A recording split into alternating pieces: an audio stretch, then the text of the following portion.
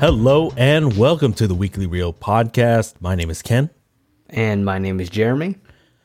And this week we are going to be spending some time in Eminem's hometown of Detroit as we talk about the new Steven Soderbergh film, No Sudden Move. But before we do that, let's get right into our podcast ritual, Jeremy. And for those of you who are checking out our podcast for the first time, our podcast ritual is where we discuss or actually share one notable movie or TV show that we've watched over the past week. And so, Jeremy, what is that one show or movie? I remember I was texting with you, right? And then you texted me like saying, "Oh, I have a feeling," because I kind of previewed last week, or I don't remember actually, that I said I watched the movie that pretty much I've been meaning to watch and everyone's been telling me to watch since it came out. Did you want to take a quick guess before I reveal?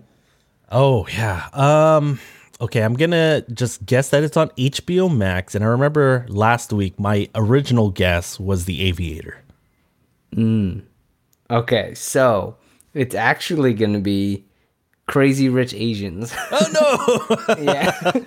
Hey, I was right. It is on HBO Max. It is. Yeah, you knew. I was like, he's not going to get it. He's going to think it's on Netflix. But I was getting like, HBO Max. But yeah, Crazy Rich Asians. I finally got to see the whole thing on HBO Max.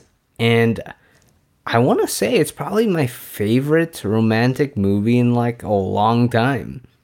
Like, just seeing it, I think it would be pretty rewatchable. And I liked all the characters pretty much. Mm-hmm. And it was fun, but at the same time, not like too goofy or anything, and not so melodramatic, in parts that need to be. It was very light, fun, but at the same time, you found all the characters like charming and all that stuff. So I really liked it. Plus, you get you get the feels in certain scenes, like that whole when they're singing "Fools Rush In" with that version, that cover, which was pretty cool. And then it's like, why is there flooding happening? And then all of a sudden it's like, nope, it's because they're just filthy rich. They just busted out with a makeshift, river or pond or something like that. That was pretty crazy. That cinematic, wedding, right? Yeah, that wedding was freaking crazy, man. Like, the whole movie is like beautifully shot, beautifully set up. Everyone's like wardrobe, obviously, because everyone's like rich as hell. Yeah. But at the same time, it's like, even though we've seen rich people in movies before, but wow, just the way that they set that whole up, because there is that dynamic between the two leads. That's pretty much the crux of the whole movie is how extravagant are these people really? And so it goes into like freaking 110% of how rich they are. Yeah, I love that each of the characters had their own personalities. Henry Golding's character, Nick Young, not to be confused with Swaggy P, comes off as very likable. I feel like every character is so distinct. I'm not even afraid to admit it. Like you said, it was probably one of my favorite romantic comedies of all time, really. I've probably seen this movie close to 10 times already. It's been that good. Like, if I need to watch something in the background and just have something playing in the background, something a little bit lighter or whatever, it's one of those movies that I play, especially since it's been on HBO Max for a while now. Yeah, and I guess kind of being biased, just because they're Asian too, I was like, it makes that movie even better, at least for me. But yeah, I did not feel any cringeworthiness compared to like The Notebook. Yeah, God damn, that first part of The Notebook, Jesus. Yeah. But yeah, I would definitely rewatch this movie, and I definitely wouldn't even consider it a guilty pleasure. It's just a pleasure to watch. Yeah, for sure. And you know what? I'm not sure if you know, it's a part of a book series. So I've really been waiting for the follow-up to it, because it seemed like, you watched the post-credits, right? Yeah. They were setting up a sequel pretty much. Yeah, they were setting up, I forgot her. It has been a few months since I've seen it, but the cousin the one that everyone loves. They were setting her up to be, I guess, the main protagonist of the next installment. I think that I would definitely want to see that movie. And hopefully it's still happening. I should probably do some research on that. Yeah, I know that they kind of ran into some, I guess, problems or whatever. I forget the particulars or whatever, and I could be completely wrong, but there were, there's something going on with like the writing and the directing of who would do the sequel and everything, and there's just a lot of stuff going on. So that's why there's been this delay. So I don't think they've announced a sequel officially yet. But I mean, just based off of the fact that it made a boatload of money and it was well received by everyone, it seems like, and it made a crap ton of money. Why not have that sequel come out as soon as possible? Hurry up. Yeah, especially if it's basically like a separate story or a side story. Not really a side story because, what is her name? I just remember it's Gemma Chan's character, because she's going to be the new Eternals. Had a huge part in that movie. I didn't expect that. And, I don't think they would lose anything in making a sequel because I don't think that would ruin the story of the first one. Yeah, because I feel like they're going to still bring back a lot of the cast or whatever, but they're just going to focus on Astrid. I quickly looked There you go, Astrid. Yeah, and every time I hear Astrid, the name reminds me of The Office. Astrid. Forget Michael Scott. I think of Ad Astra with Brad Pitt for some reason. Oh, wow. The two different things for sure. Yeah. Oh, man. How about you, man? What'd you watch? Well, you know what? The movie that I watched, and I think I mentioned this maybe about a month ago, several episodes ago, on weeks where it's just crazy with a lot of, work or anything else that I've got going on. I try to watch something that's a little bit lighter, a little bit funnier, and a lot of the times it's going to be a rewatch. And so I'm going to test your knowledge base by kind of giving one of the major quotes or most popular quotes from this movie. I'll be like this: shake and bake. Do you know what I'm talking about? Do you know which movie I'm talking about? Oh man, you haven't watched the movie then. Maybe not, huh? Oh, shoot. Uh-oh. Well, this might be a future episode then. Is it on HBO Max? No, surprisingly, I'm going 2 weeks in a row on Netflix. Oh, okay. The movie that I want to share is Talladega Nights, The Ballad of Ricky Bobby, starring Will Ferrell, John C. Reilly, and among others. There's a lot. There's actually a lot of recognizable named actors. I was like, oh, man. Amy Adams is in it too. The reporter from the first Iron Man is in it. I forgot her name. Well, I just remember that movie though. Like back in high school, one of my friends would always watch it, so I would get snippets, and he's always like, "Oh, this is my favorite movie of all time," pretty much because he loves Will Ferrell. But I never watched the movie in its entirety, just like snippets. Because you know me, like comedies are always like hit or miss with me, and Will Ferrell's movies, I guess, were always like hit or miss with me. So I never really gave that one a shot yet. I feel like this one is it's easily top 3. It might be my favorite because of its rewatchability. Because I can see how Will Ferrell can kind of wear on people. It's like, okay, he's either your cup of tea in terms of comedy or he's not. I could see him being really annoying to certain people or whatever because, he could maybe overdo it or whatever. He could tend to overact, I guess. But he is who he is. I enjoy Will Ferrell, most of his movies anyway. And I don't know. I feel like I'll give you a little bit of a minor spoiler. Like he's with and he's just, he's Will Ferrell. And Ricky Bobby, that's the character he plays. He likes to, he says grace, whenever they pray for the food. And so I'm going to give you the beginning of one of his graces. He goes, "Dear 8-pound, 6-ounce, newborn baby Jesus, don't even know a word yet, just a little infant. So cuddly, but still omnipotent. Little stuff like that just makes me crack up. It's probably very blasphemous, but especially since we're kind of both religious, but it cracks me up, dude. That I mean, as long as like the script and the jokes are like funny, I'll definitely give it a shot. And you said it's on Netflix, right? So who knows? We'll see. Maybe we'll save it for a future episode, or I might have to check it out on my own.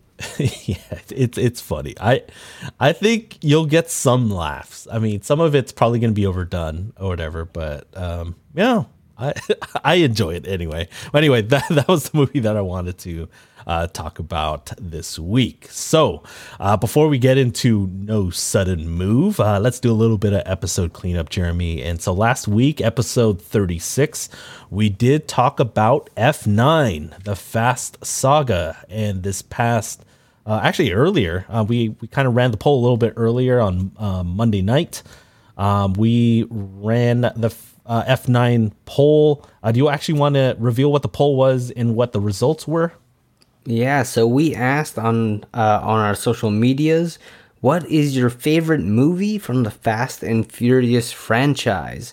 So that included some of the choices we had. We kind of grouped them together just in case, we can't put that many in the poll like on Twitter. But you can choose from F1 through 3, F4 through 6, F7 through 9, or Hobbs and Shaw. And obviously, like, I didn't want to name out all of them because they have the most confusing names of all time. Next to, like, I don't know, Sony devices. Yes. Basically. Oh my goodness. All Sony devices. I have headphones and I love them. But my goodness, they're just random letters and numbers, and they're like a dozen characters. Yeah, it's something crazy. Like Sony XM4000X. Something weird like that. Yeah, they always end it with a Mark II. Yeah. But what you guys chose on our social medias, 56% went to F4 through 6. So that you probably chose between Tokyo Drift, Fast 5, or Fast and Furious 6. Is that what they called it? No. Tokyo Drift is actually the third one. Third. So, fourth is Fast and Furious. It's Fast and Furious. Yeah. It was basically it.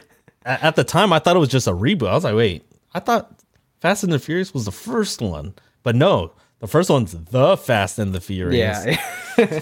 The fourth one is Fast and Furious. I'm like, oh my goodness. Oh man, just like Predator and the Predator.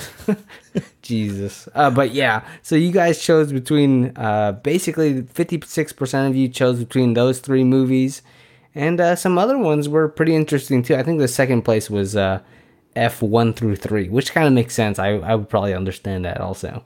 You know how I voted. It was 1 through 3 because of Too Fast, Too Furious. That's definitely your freaking guilty pleasure, huh? It is. It's not even a guilty pleasure, man. I'm so proud of that thing because we hungry. Dang, man. I don't know about that. Hey, I like what I like. But anyway, just want to remind everyone again, every Tuesday following our main show on Mondays, we do run a poll. And Jeremy, do you want to share where they can follow the Weekly Reel podcast on the social medias? Yeah, you can follow us at Weekly Reel on Instagram, Twitter, or Facebook. And polls every Tuesday.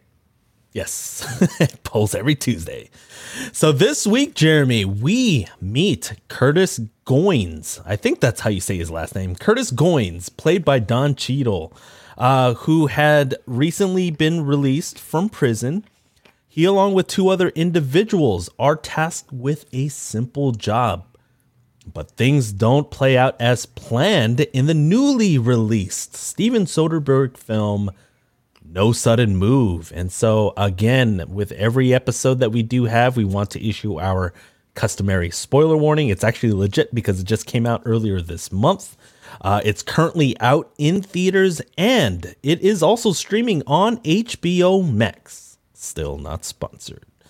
And so, Jeremy, we finally got to watch another. Well, we got to watch another new movie. It's been a couple of. We've actually been on a good run. Did you have any, like, I don't know, expectations or first impressions kind of going into watching No Sudden Move? You know, when it started with the whole like kind of retro vibe and all that stuff, it did remind me of Once Upon a Time in Hollywood. Just like the kind of the pep to its step, you know what I mean? Yeah. Just kind of that feel to it. I was like, oh man. First impressions, I'm like, okay, this is gonna be pretty interesting. Just that first initial scene when you see Don Cheadle walking through the street, or Kurt walking through the street, with the whole like fisheye lens and all that stuff. I was like, oh, this is pretty interesting. All right, I'm getting into it. But kind of expectations, I knew we were gonna get good, at least decent performances, just because of the cast that's involved. And it did not disappoint, because every time like a new character is introduced, you're like, hey, I know that guy, or I've seen that guy before. Right. But wasn't it, I mean, kind of going off of what you're talking about, wasn't it like, sometimes didn't it feel like, it's like, wait, I know that guy, but wait, why does he look a little different? Yeah, I was like, wait a minute, does that makeup, or is it like something, whatever, or it's like, yeah, he just looks a little bit different. It's kind of weird. I feel like I know who you're talking about, and you're talking about Brendan Fraser. You know what's weird? I've seen Brendan Fraser recently I guess not recently. It was in a show. I don't know if I mentioned it actually on first season. It's a TV show called Condor, and he was actually a pretty big character in that. Was it Condor? Shoot, I'm pretty sure. Yeah, I'm pretty sure that was Brendan Fraser. And so I didn't look. He didn't surprise me too much. Dude, he surprised the heck out of me. Brendan Fraser plays a character named Jones, and he's actually the one that recruits. Well, it turns out to be Kurt, Russo, and Charlie. Right, those are the first three guys that he recruits. And I remember, kind of going through like the actor list when I was previewing this week's episode last week, and I was like, wait, is that Brendan Fraser? At first, I could have sworn he was in a fat suit. I didn't realize he had gained that much weight, and I later found out that he gained all that weight for a different role, and it just so happens that he just played this role as well, and I guess it fits. But I literally it was a triple take. It was more than a double take. I know that. I was like, wait, is that Brendan Fraser? It threw me off for a little bit. So I think I had to kind of rewind to catch up on some of the dialogue, because I didn't want to miss what was going on. Yeah, he definitely looked like that mafia type, you know what I mean, in this movie. So he definitely fit the role too. But I'm kind of surprised, I guess, spoiler alert, that he kind of goes out the way he does. I was like, oh, dang, he kind of dies in the firefight. I'm like, what? But at the same time, he was a bit of like the, like his dark horse, I guess. It's like, oh, you kind of know he's going to go out at some point in this movie. Yeah, it not only he dies in the middle of a fire, it was just kind of off to the side as well. It's like, oh, wait, did he get taken out? I wasn't too sure. I had to rewind it. Yeah, but obviously there's a lot of, there's a good amount of deaths in this movie that might surprise you, so. And definitely we'll get into that a little bit later in the episode. And so, Jeremy, did you have any overall thoughts on, I mean, it could be the story, or it could be like aspects of the movie, some of the performances. What kind of immediately jumped out at you as you were watching No Sudden Move? I actually, because I watched it day one, pretty much, the Friday it came out, and I really did like it when it came out, but I think as it's gone on, maybe a little less, I guess. The hype's gone down a little bit. I still do feel like I've enjoyed it. I feel like my favorite part was the almost not buddy cop, but kind of like the relationship between Kurt and Ronald. I think was my favorite part, just because they're characters. I like the way they kind of butt heads. But at the same time, they have like this mutual respect for each other at the same time. But at the same time, they don't trust each other enough to the Right. point Well, of because they're both criminals, and they yeah. are just like in the beginning of the movie, they're just meeting for the very first time. Yeah, so I love just like the way their stories kind of intertwine and even just how they end. I'm like, in the end they kind of just they backstab each other, or Don Cheadle actually backstabs him. Well, But he expected it. yeah, but then they both like every time they cross each other pretty much, they're like, "Oh, I guess this is it." Yeah, So I like I that. love their dynamic too, just because they were different, but then they did. I feel like they kind of knew where they were coming from, even though they had different backgrounds. I realized it I realized it upon rewatch that, like in the beginning when they were kind of setting up like the dynamic within Detroit, they were talking about like the Italians and the blacks. Obviously they kind of represent both sides of it. And so it's like some of the stuff that you don't really pick up. And you know what? It's funny you mentioned that you liked it a lot. And then, as time has kind of gone on, it's kind of waned a little bit. And honestly, for me, it's the exact opposite. I felt a little bit disappointed when I did watch the film the first time, and I don't know if it was because I watched it and I was a little more tired, and I was kind of zoning in and out a little bit for the dialogue scenes, especially parts where it was a little bit quieter. But I think the more I've watched it, I watched it a second time just to make sure that I didn't miss anything in preparation for this episode.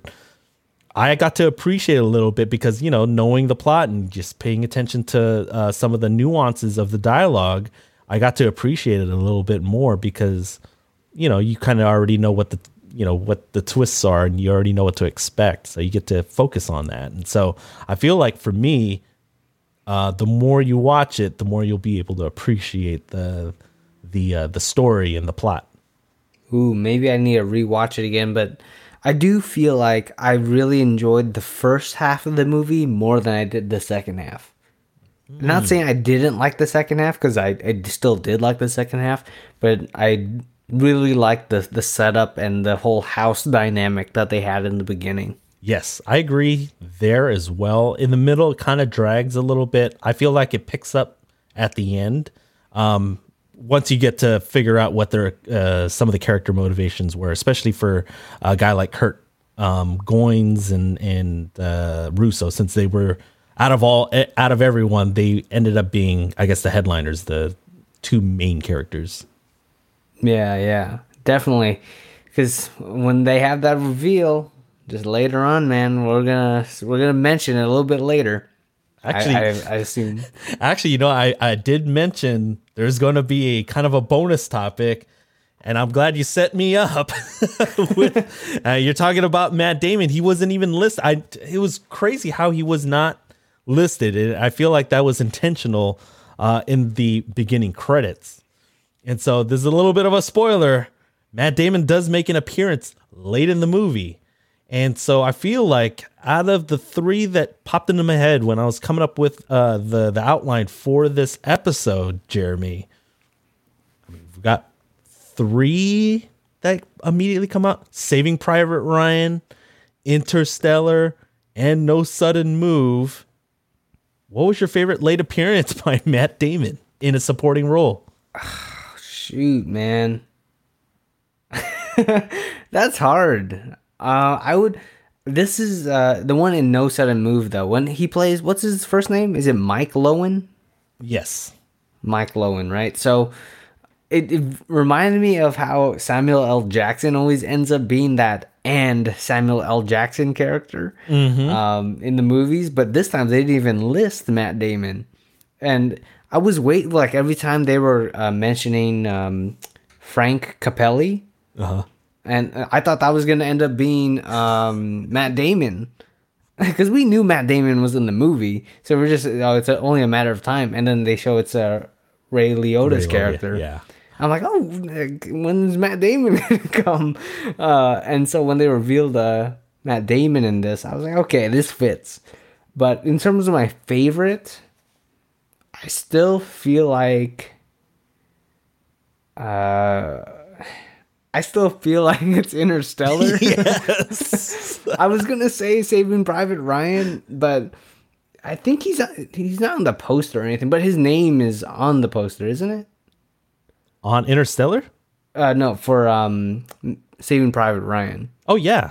Yeah, he is. But it's crazy Yeah. because we don't see him and he's actually the named actor of which the movie is named after, Saving Private Ryan. He is Private Ryan. Yeah, yeah. So I would still say Interstellar though because it was out of nowhere.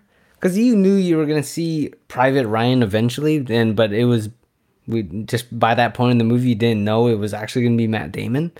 But I would probably say Interstellar just because he was also a villain in that movie too. Because at first I was like, oh, it's the savior of the movie. He's gonna save Matthew McConaughey and all that stuff. But he ends up just like turning on him because he went crazy and all that stuff. Well, I love the setup for Interstellar because that one's also my favorite. But remember, throughout the movie, especially in the middle, when they're trying to figure out which planet it is, it's like, oh, Dr. Mann, he's the best of us. And obviously he wasn't. But I feel like, and I'm surprised you haven't mentioned it, the best part of that, or one of my favorite parts of the movie, is when they reveal him and then he lovingly, I mean, I think I mentioned it earlier on one of the earlier episodes of the Weekly Reel. I love it when he just lovingly just cries in Matthew McConaughey's arms. He's like, And then we always love to mention freaking Christopher Nolan's cuts, and then it just cuts him in a space blanket. yes, exactly. I love that one. Yeah, but you know what? I think no sudden move one would have been better had we not seen Matt Damon's name on IMDb. I think it would have hit almost as hard just because it is a Steven Soderbergh movie. And, you know, I felt like when they did reveal him, it did remind me of his characters in the Ocean series where they have that peppy like jazz music playing in the background. And then it would just remind me of Linus, his character from Oceans, because it seemed like he was, playing Linus, but in disguise. It was weird. Yeah, it was definitely like almost like amalgamation of different Matt Damon characters. It was a bit weird. I was like, it kind of reminds me of like the certain character he played, or you know what I mean, like you said. And I honestly thought he was gonna die just by the end of that scene, because we've seen Matt Damon die in movies before. Yes, obviously. Yeah. So I was like, oh, he might die in this. He did a really good job for the short amount of time that he did. I felt like he just kind of carried the end of that film, and that's why I thought it picked up towards the end of the film.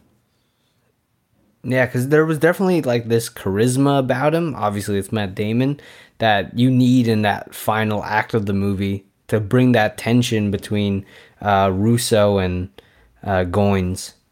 Yep, exactly. And so, Jeremy, let's get right into our topics. And so, I mean, I feel like we usually bring this topic up, especially on a brand new release. And so topic one, we're going to bring it back, binge or cringe. And so, Jeremy, do you want to share one moment that made no sudden move binge-worthy?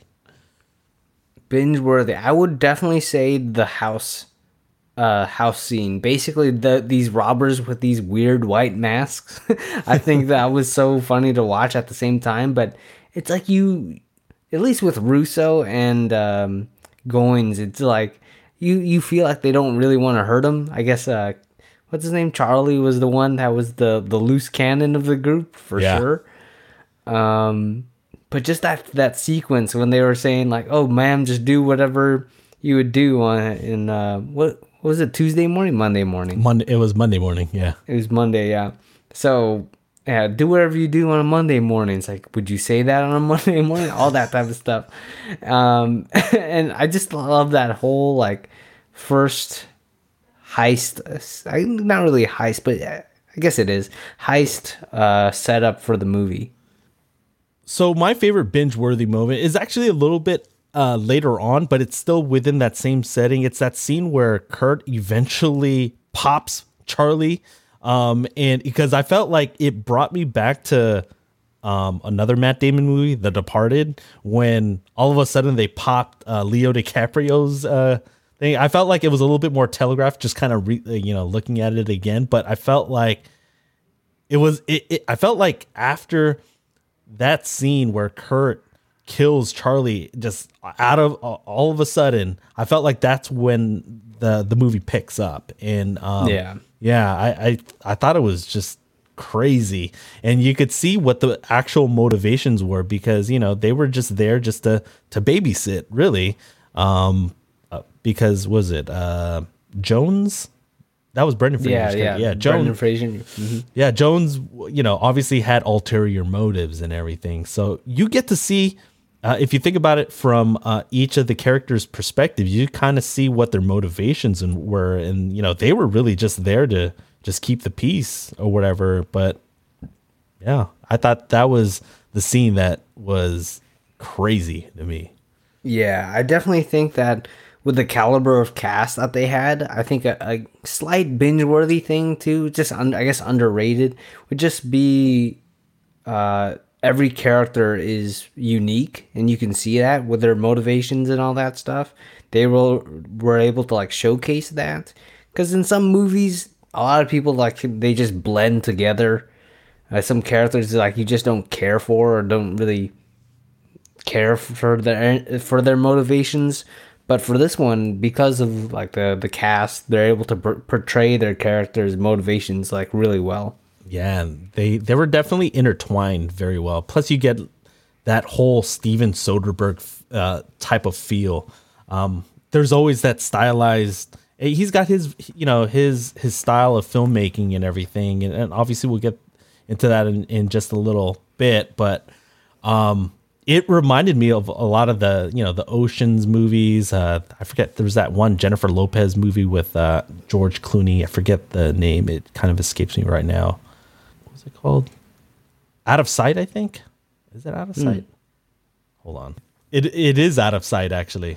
And I felt like both. It came out in the late 90s, and both were in their prime, but it's one of those really sexy movies because of the way it's filmed and sexy cast. This one's a little bit different just because I felt like everyone just seemed a little bit old. You know what I mean? I felt like Don Cheadle looked probably the best out of all the named actors that were on the headline. You know what I mean? Well, him and David Harbour. I thought David Harbour looked really good. Yeah, I was like, dang, David Harbour looking slim in this movie, man. Getting ready for, I was going to say getting ready for Stranger Things 4? The next season, 4. Mm-hmm. Yeah. I was like, I don't know, man. He's going to be in a Russian prison. Maybe he needs to look a little bit skinnier because they haven't been feeding him in there. Yep. That, and I feel like, wait, he was looking a little bit, I guess, heftier though in the Black Widow. Black Widow, right? Because he's just like an older Russian version of Captain America. Yeah. Yeah, exactly. So, I don't know. David Harbour looked really good. So, I mean, both he and Don Cheadle always looks the same. It's pretty crazy how he doesn't really age. Yeah, that's pretty crazy. Unless he just looks totally different, like in was that Rush Hour 1? Oh yeah, no, Rush Hour 2. Rush Hour 2. Yeah, I only know that because I recently keep forgetting that was Don Cheadle. Yeah. Oh man.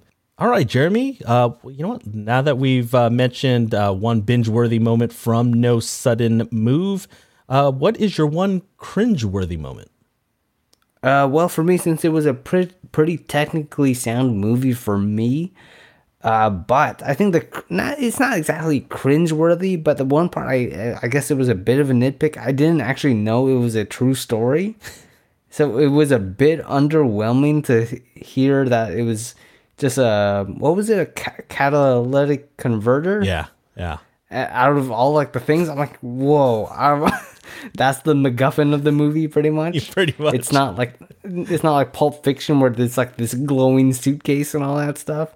You actually get to see what it was all about. and it was just like a car part. Yeah. Well, I'm like, damn it. yeah, it was an invention or whatever, something to make cars pollute less, especially since I mean, we're talking about the 50s and everything, and so I would imagine technology wasn't that great. Yeah, and just that excerpt at the end, pretty much, it seemed like they got away with that scandal for a long time. Yep, pretty much. Well, my cringeworthy moment's not really a moment, but a character. I felt like the most cringeworthy character was Paula Cole, who is Matt Wirt's side piece. I felt like she was so annoying in that first office scene. First of all, she kept cutting him off, and I felt like whenever she would talk, she was always very condescending. And I guess, he is kind of a loser, but man, I don't know. She just seemed like a Karen, and she was a little bit of a gold digger. I don't know. I just really did Yeah. not like her. Yeah, you would definitely see basically she's almost like wearing the pants in that relationship between the two of them, but then it's like, oh, as soon as she saw that he wasn't man enough pretty much to break it off with his wife, she just threw him away pretty much and took the other guy. Yeah, Phil. Which Yeah. he was also Hey, a loser Phil. too. You are one Yeah. pathetic loser. Yeah, definitely that was pretty cringeworthy too, but it seemed like Mr. Wirtz, David Harbour, wasn't exactly a good guy, so I don't think he would have attracted the most honest woman. I know. I did like that one line that Charlie had. It's like, oh, well, I know that you have the combo to the secretary. I was like, damn, that's actually pretty Yeah. good. Yeah, that was a good one. That was a good line. But what? Let's get into our second topic. And in season 2 of the Weekly Reel podcast, we've covered a pretty wide range of movies. And in 2 particular movies we've covered, both Zack Snyder and Steven Soderbergh have made some interesting filmmaking choices to give their respective visions a unique look. And so, Jeremy, from these 2 choices, The Army of the Dead with Zack Snyder's use of extreme depth of field to give that movie that kind of dreamy, disorienting look, or Steven Soderbergh's use of a vintage fisheye ultra wide lens that you mentioned a little while ago, to give it that warped look on each of the corners in no sudden move. So, which filmmaking choice and stylized lens fit best with their respective project? I would actually say, for me, the fisheye lens with no sudden move, just because I feel like it really fit, even though it looks like pretty distorted and all that stuff. But I feel like it fit like the time period, the retroness of it, and you get those cool wide shots of whether it be like David Harbour walking through his office building or Don Cheadle walking through the streets. I thought those looked really nice. I would have said Army of the Dead because I do like shallow depth of field, but I feel like he used it in the wrong instance too. I feel like Army of the Dead is a very like you should really appreciate the background, especially because I love Zack Snyder's visuals. He's definitely a visual filmmaker, and just the fact to blur out his backgrounds, I'm like, bro, dude, that's like your greatest strength is your cinematography. So just to blur that out in an action movie, I think wasn't my choice that I would have put for Army of the Dead. I don't know. I kind of enjoy it. I don't know. Just I'm a sucker for ultra fast lenses or whatever, and I feel like he did want to kind of distort everything because you are at a place where you're just kind of trapped within the confines of Las Vegas, and you're just like, oh my goodness, you're just surrounded by different zombies, whether they're alpha or I forget what they were calling them, just like the normal looking zombies. What? Yeah, I they had a name for them. Yeah, it's been a couple months already, but I don't know. I just felt like he did a good job. Zack Snyder gets he gets his fair share of criticism from me And I felt like I saw what his vision was, what he was trying to do, because there are times when it just feels a little claustrophobic, and it's like, oh wait, is this real or whatever? Because remember, within Army of the Dead at the time, all the zombies were just kind of confined to to the city limits of Las Vegas, and so yeah, I felt like when you're outside of it, of Vegas, it seemed kind of normal, but then right when you were kind of in the middle of it, you would feel panicked. I know I would. I'd be like, holy crap, what's going on? And, I feel like, you don't really have time to actually focus on a lot of these, like the surroundings. You're just trying to avoid dying, especially when there's like a zombie tiger roaming around. Yeah, I definitely could see that because in the characters aspect, but for me, just watching all of Zack Snyder's other work, which people don't really like, Sucker Punch. I was actually going to make a video on that saying how I actually enjoy the movie Sucker Punch, but the visuals in that movie is actually really good. And I thought Army of the Dead was going to follow suit on that. Well, agree to disagree. I thought it did look, for Steven Soderbergh, for No Sudden Move. I thought he did a really good job in terms of conveying, I guess the time period. It was in the 50s, right? Of Detroit and everything. It just, there were times, especially when characters were off on the side, where I was like, dang, they look really skinny. And then all of a sudden it's like, oh, dang, they look really fat. And I felt like it was a little distracting at times.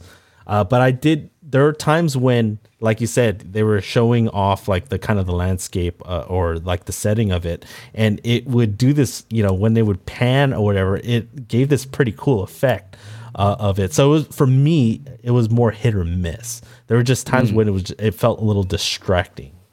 But yeah. All right. That sounds fair. Yeah. But Jeremy, this is the part in our episode where we like to involve our audience. And, No Sudden Move is a heist movie at its core. And I feel like Steven Soderbergh has kind of his hands. I feel like he does heist movies really well, obviously. And so we wanted to ask the audience, what is your favorite heist movie? Do you actually have a favorite, Jeremy? I was almost going to say National Treasure. Hey, you know what? I feel like that's a little underrated. I enjoyed National Treasure, actually. National Treasure is underrated in some aspects. But I'm going to go with Baby Driver. Ooh, that's a good one. I still love Ocean's 11. Just because, again, another all-star cast. You get Steven Soderbergh. You'll see how I think No Sudden Move compares to a movie like Ocean's 11. And so, Jeremy, if our audience wants to join in on the conversation, they can follow us on social media. What are the social medias? All right, you can follow us on Facebook, Instagram, or Twitter at Weekly Reel. Yes, and if they want to email us, where can they email us? So it's going to be Weekly Reel Podcast at Comcast.net. I don't know. You know what? You're getting closer, but somehow farther away. I don't know how that can be, but it is weeklyreelpod@gmail.com. And so, Jeremy, let's take a quick break.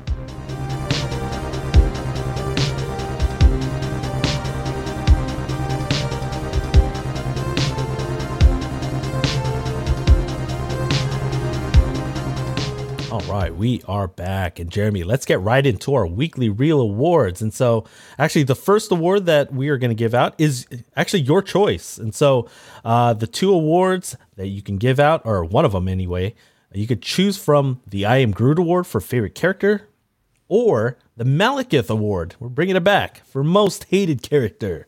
So Jeremy, which award are you handing out, and who's your winner?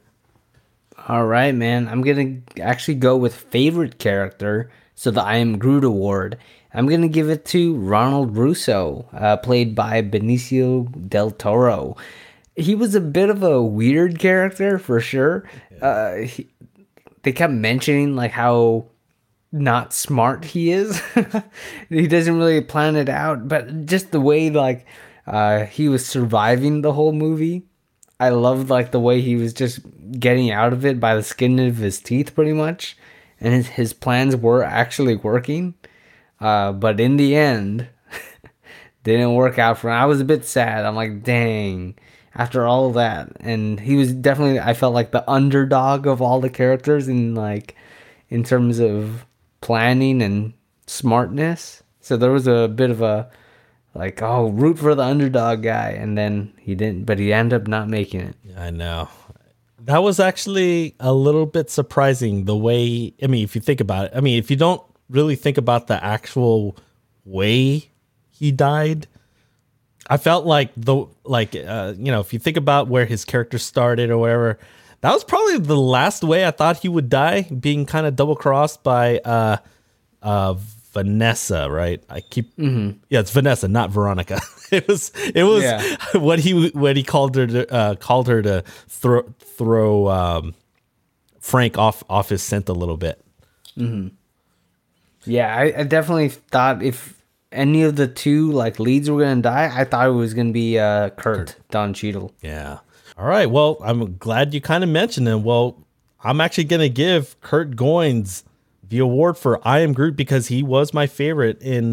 So I mean, if you think about a couple weeks ago during our Shawshank Redemption episode, the reason why I chose Andy Dufresne, played by Tim Robbins, as my favorite character and winner of the I Am Groot award was because I felt like he was playing chess in that movie when everyone else was playing checkers. And I felt like, I felt Kurt Goins was also playing his version of chess. I mean, obviously, by the end of the film, we kind of find out what his motivations were. But it turns out, he just kind of wanted to get back into good graces with, what was the character's name? Shoot. Dude, that was Mac from Predator. Yeah. And he was also in Commando. Yeah, I was like, dude, Mac. What was his name? Shoot, I forgot his name. I have it here. It is... Crap. Aldrich Watkins. Oh yeah, by Bill Duke. Yeah, by Bill Duke. Yeah. So and obviously Watkins was named, I guess, one of two of the, I guess, crime bosses or whatever within Detroit and everything. But I felt like, eventually he wanted to just make sure that it's like, hey, here's that book back with all the transactions and all the stuff that Watkins had within, I guess, his within his outfit, his crew and everything. And it was pretty crazy and a little bit refreshing. You think about like heist movies like that where a lot of money's being involved. You're thinking that, he's, always trying to escalate. It started with what, 5,000, and then he moved up to what, 25 a piece. Maybe it was like a 50,000 type thing. Then it became 125, then eventually to 375. And we find out later on by the end of the film, he just wanted his 5K, which is kind of like his quote. It's pretty refreshing. Yeah, and that's definitely, if he asked for more than that, he probably wouldn't have survived. Yeah. But I even just the fact that he made contact with, I guess, his contact Lonnie within Watkins's crew or whatever. It's like, hey, you let Watkins know that we're going to try to set this up. We're going to make it seem like I'm going to die or whatever. And really his motivations were he just wanted to get to Kansas City and just kind of live that quiet life, just to enjoy his freedom. Right. Mm-hmm. That's true. All right. So Jeremy, let's get into our next award. And you kind of talked about how No Sudden Move had its fair share of memorable deaths. And so let's give out the I Don't Feel So Good award for best death. You did mention it a bit earlier, and I'm going to say it, man, it's Charlie's death. The one that sets off the whole movie was definitely my favorite death of the movie, because when he does that Departed-esque headshot, I was like, oh, shoot's about to go down right now, man. Definitely, that was my favorite death of the movie. I didn't like when I almost wanted to pick Russo's because the way he shoots his His flask flask. first. Yeah. I'm like, oh, but at the same time, that made me go like, oh, dang. And he knew it too. But I would probably say Charlie's death is Yeah. definitely the one that set up the whole movie. Yeah, that's a good one. And you know why? I actually, one of my underrated, I mean, if we were giving out the Instant Award this week, I would actually choose Charlie as kind of my underrated character because of how his death kind of sets up a lot of the movie and kind of jumpstarts it a little bit. I have mentioned, I may have been last week, talking about Succession, right? On the newsreel. He's in that movie. Or I'm sorry, he's in that show. Kieran Culkin is, and he plays this very similar character. And I was getting, kind of the same vibes from Succession in that. And I was like, man, he's totally playing the same character, kind of sleazy or whatever, kind of like very immature or whatever. He just likes to talk or whatever. But obviously in this movie, he gets popped kind of early or whatever. I was like, oh, it was kind of sad to see him go, but I thought it was pretty good in this movie. And that's why that is a really good death. But I would have to go with Frank's death because it was the most satisfying. Because obviously they revealed that he ended up beating his wife. And dude, like she looked tore up. But for her to get her revenge was nice. It was satisfying, especially since, he was already kind of messed up from that firefight with Russo and Goins when they were trying to, I guess, ambush him with Jones. Yeah, because obviously he was able to escape from the trunk of Russo and Kurt. So yeah, I think that was a pretty crazy headshot too. I'm like, dang, is everyone going Departed right now? I know that it caught me a little bit off guard too, and the fact that it was kind of dark as well. But I was like, oh damn, he's gonna get his reckoning. And I really did not like Ray Liotta's character anyway, so it was just a satisfying death. Yeah, just the way they set that up. That was a good one. Yeah. All right, Jeremy, let's get into our next award. We're going to give out our Why is Gamora award for favorite quote. Did you have one? Yeah, man, I kind of actually did it earlier. Is when they were in the home of the Wirtz family's home, and Russo's like, "Good morning," like basically sneaks up on the wife and all that stuff. Like, this is a typical morning. Nothing changes, okay? Now, what would you do on a normal Monday? That she's like, I would make breakfast. Well, there you go then. It's like, what do you want? It's like, then Charlie's like, is that something you would say on a normal Monday? It's like, it's so like, that whole scene, I love how it's all casual. And I think the son even mentions it later. He's like, why are we like just freaking talking like it's a normal conversation pretty much. I love when bad guys basically act like the situation's all normal and chill and casual. I don't know. I just feel like that's when villains, in a way, I guess, like are smooth like that. I like that about them. Yeah, I even like how Russo even offered, hey, do you want some sugar smacks or some tricks to Matthew Jr.? Yeah. Oh, so funny. I do like Benicio del Toro's character in this. He was so good. But my winner, I actually, my favorite quote and winner of the Why is Gamora award is that quote near the end. It's from Matt Damon's character, Mike Lowen.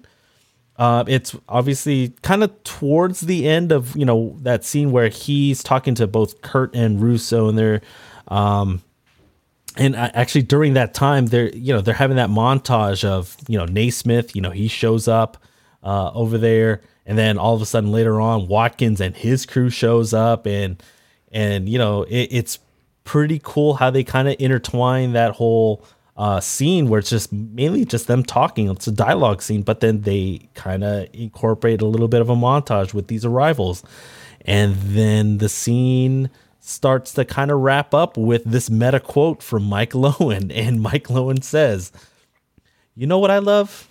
When characters you've long since forgotten in this great novel called life show up at the end and the whole story gets filled right in." And I felt like that was a very meta quote because they just showed characters that you kind of forgot, and you forgot that Kurt Goins already had that that arrangement through Lonnie with Watkins about how his plan was gonna get going and everything, and you're like, oh yeah, I forgot they had a deal with Naismith or whatever, even though I guess Studebaker really didn't matter in the whole thing. But I just love that scene, that quote, because it was very meta. Yeah, that was a good one. Basically, Matt Damon, his whole scene is all good pretty much because he only has that one scene pretty much. And anything he was saying, he was definitely a smooth character for sure, but he was not a good guy at the same time. Yeah, and he somehow became richer because he ended up with Vanessa's money, her life savings. Yeah, it's like, oh, how much was like there was extra? Yeah. Yeah, because he was supposed to lose $375K, it looked like, and then he ended up making some extra money, which was crazy because within that same kind of dialogue, he was talking about, oh yeah, I don't care if you get money or whatever, but you know what? Tomorrow I'm gonna make more money, and it's like, dude, he called the shot too. That's also another quote that he was talking about.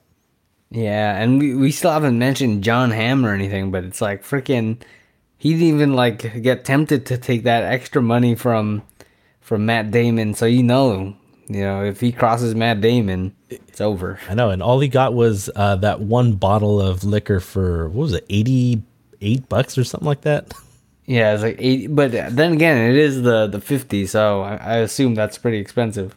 Yeah, but you're 50s, right? Yeah, but you're talking about like $500K almost. Yeah. Yeah, you could have given him like $1,000 or something. At least, come on now. At least for being loyal. Come on, Matt Damon.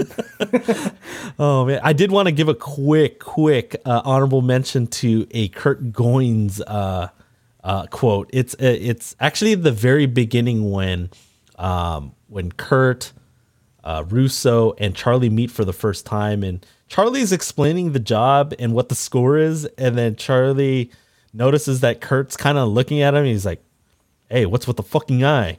And Kurt goes, "Well, sometimes when people lie, they tend to over-explain, that kind of thing." And I was like, "That's true." That is true, man. It becomes really obvious when they just start to kind of ramble and everything. Well, anyway, let's get into our next award, the Avengers Assemble Award for Favorite Scene. It's one of our favorite awards that we do give out. What was your favorite scene, Jeremy? One of my favorite scenes, and I guess it might be even underrated, I'm not sure, is when Kurt and Ronald take David Harbour's Matt to what's that place called? That guy, his boss. Oh, Mel Forbert. Yeah. So basically, when they go to his home, and then they basically make David Harbour go in the room, and then basically just try to talk him down to give him the frickin' documents, yeah, right? Yeah. For the catalytic converter, that secret project. Yeah, the converter. Pretty much. And then he just ends up beating him up. I thought it was hella funny too, because he's like, "You don't make me do this," and all that stuff, and just like very hesitantly giving him a beating. Yeah, which was pretty brutal at the same time, but it was funny. Yeah, you know what? So that's actually my winner for best scene, just because it made me crack up because it was so awkward seeing David Harbour do that. I was tempted to actually choose Matt Wirtz as my favorite character because he was such a putz, and obviously he was like, he was being secretive. He had an affair. Really, you shouldn't like him as a character, but because David Harbour plays that character so well, like he has that natural charisma. And then especially in this scene, I actually got some of the dialogue from when he was about to beat down Mail Forward. He's like, I'm gonna punch you now, sir. And then Mel Forward is like, what the fuck, Wirtz? And then Matt Wirtz is like, I'm punching you. This is going to be a punch. It's like it's something that you would hear from Patrick from like SpongeBob or something. I'm gonna punch you now, SpongeBob. I know, it was so funny. Oh man, I was dying when I was watching this part of the movie. It was so good. That was my favorite scene, Easily too. Yeah. So, well, I mean, we're going from talking about our favorite scene in No Sudden Move to our favorite part of the episode. It's the Guess the Rotten Tomatoes score, where bragging rights and a title belt. I will finally order it now that a lot of stuff with work and everything is starting to come to fruition. I'll have more time coming up, and so hopefully we'll get that belt before the end of the season. Anyway, the current score, and it looks like Jeremy's got a little bit of a lead. It's currently 13-11. And so let's see if Jeremy can expand his lead, or let's see if we can make things a little tighter in season 2. And so, Jeremy, do you want to guess what the Rotten Tomatoes score was for No Sudden Move? I feel like this one's going to be a bit hard, honestly. And I don't know how many reviews they're going to have on Rotten Tomatoes, but my guess is going to be 71%. Ooh, okay. I was a little worried that we were going to give the same scoring. I was like, no. Well, I'm going to go a little higher, actually. I'm going to go with 77%. And so let's look this up right now. No Sudden Move.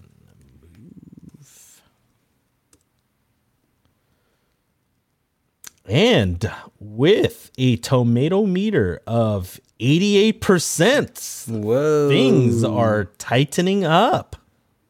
Oh, man. Dang, 88. That's pretty high, actually. How many reviews? 67 reviews, huh? Yeah, I feel like there's going to be a little bit of variance. And so, actually, the audience score is lower. Actually, do you want to give a quick guess? Oh, yeah, I'm actually looking at it right now. Well, never mind. I'm guessing 62%. Whoa, no way. You guessed it exactly. Oh, shoot. But yeah. Dang, that's crazy, though. Yeah. That's pretty low. You know what? I think I could see how, I mean, just for me, just watching it the first time, I felt like you really have to be paying attention, because there's a lot of kind of swerves going on, a lot of backstabbing and everything. There's a lot of subtle dialogue that is within the movie, and you spend a lot of time just trying to figure out what the plot is. But I think by the end of the movie, you're like, oh, okay, I get it. Second viewing is where it's at. Anyway, I guess the updated score for season 2, things got a little tighter. You still have that lead, but it's now 13-12. And we've got, 3 more movies left of season 2. So, it's heading down to the wire. Here we go. All right. So let's hand out our final award of the episode. It's the I Love You 3000 award, where we rate No Sudden Move a rating between 1 and 3,000. So, Jeremy, what would you give it? I'm going to give it a 2160 out of 3,000. I did like it, so that's roughly around 72% or so. I did like it, but I probably would have rated it a little bit higher, like I said. But I think as time goes on, and I only watched it once, that my score went down just slightly. I still really enjoyed it, just watched it, because I feel like streaming is really convenient, but I do find myself like abandoning movies like midway or something more often when you stream, obviously. But this movie, I watched it all the way through, so I was pretty invested in it. But I would probably say a 72%. Oh, interesting. For me, I gave it a 22-29, which is roughly about 74.3%. And you know what's funny? Even though it's a higher rating, I felt like I was still a little bit disappointed because actually, after the first viewing, I was already thinking about giving a rating similar to yours in the low 70s, like 71. But I think just kind of rewatching it right before recording this episode, watching it a second time, it made me kind of appreciate a little bit more of the nuanced dialogue and a lot of the twists and turns of it. That's why I was able to kind of bump it up a little bit. Yeah, I could definitely see how people wouldn't like this movie, but I can see how people can really like it too. So I do feel like it was a bit of a mixed thing, but I did like it overall. Yeah, same. All right, Jeremy. Well, I mean, we've kind of wrapped up this week. Do you want to actually preview what we have going on for next week? All right, man. It only took 2 years until we could get the next MCU movie. And that's going to be Natasha Romanoff returning in her own solo movie that takes place after Civil War in this year's 2021 Black Widow. Dude, I'm pretty excited for this movie. If you listen to the newsreel just this past week, you know, I'm pretty excited. I was not as excited as I was maybe a month ago, but now thinking about how close we are, and I think watching Loki and how that's been turning out so far, I'm pretty excited to watch Black Widow. I mean, by this time when you listen to this episode, we would have already watched it, but nonetheless, I'm excited to talk about it on next week's episode. Yeah, so am I. I think I'm pretty excited as well. It's going to be pretty cool that we're actually going to be watching the XD version too. And we're going to be watching it opening weekend, obviously. And just to be able to just kind of be in the same theater, it can't get any worse, can it, than our F9 experience? Oof, that was rough, man. But at least it was only F9. Exactly. At least it was only F9. And so I hear some good things about it. Obviously, I'm trying to stay away from any potential spoilers on, for those of the fortunate few that have gotten an advanced screening of this movie. But yeah, I'm definitely looking forward to finally watching an MCU movie in the theaters again for the first time in a couple of years. And so, Jeremy, before we call it an episode, do you have anything to plug for the upcoming week? Yeah, if you want to follow me on social media, I'm going to be JP_flicks. That's either on Twitter or on Instagram. Yeah, for me, again, I'm also on Twitter and Instagram. You can follow me at FreeKenA. And so, Jeremy, do you have any final thoughts before we call it an episode on No Sudden Move? Okay, yeah, I have one last thing, and it's just when I saw him, you knew I had to mention him. The son, Matthew. I was like, no, he's back. He definitely would have been in my cringeworthy. No, I'm just kidding. No, he did a good job in this movie. It just brought me back flashbacks into A Quiet Place Part 2 when frickin' Marcus was being dumb at everything. But in this one, he was actually being like pretty brave and stuff and actually did the right things. Yeah, he was protecting his family. In a way. He was protecting his mom, even though Charlie was just laughing him off. Such a dick. Yeah.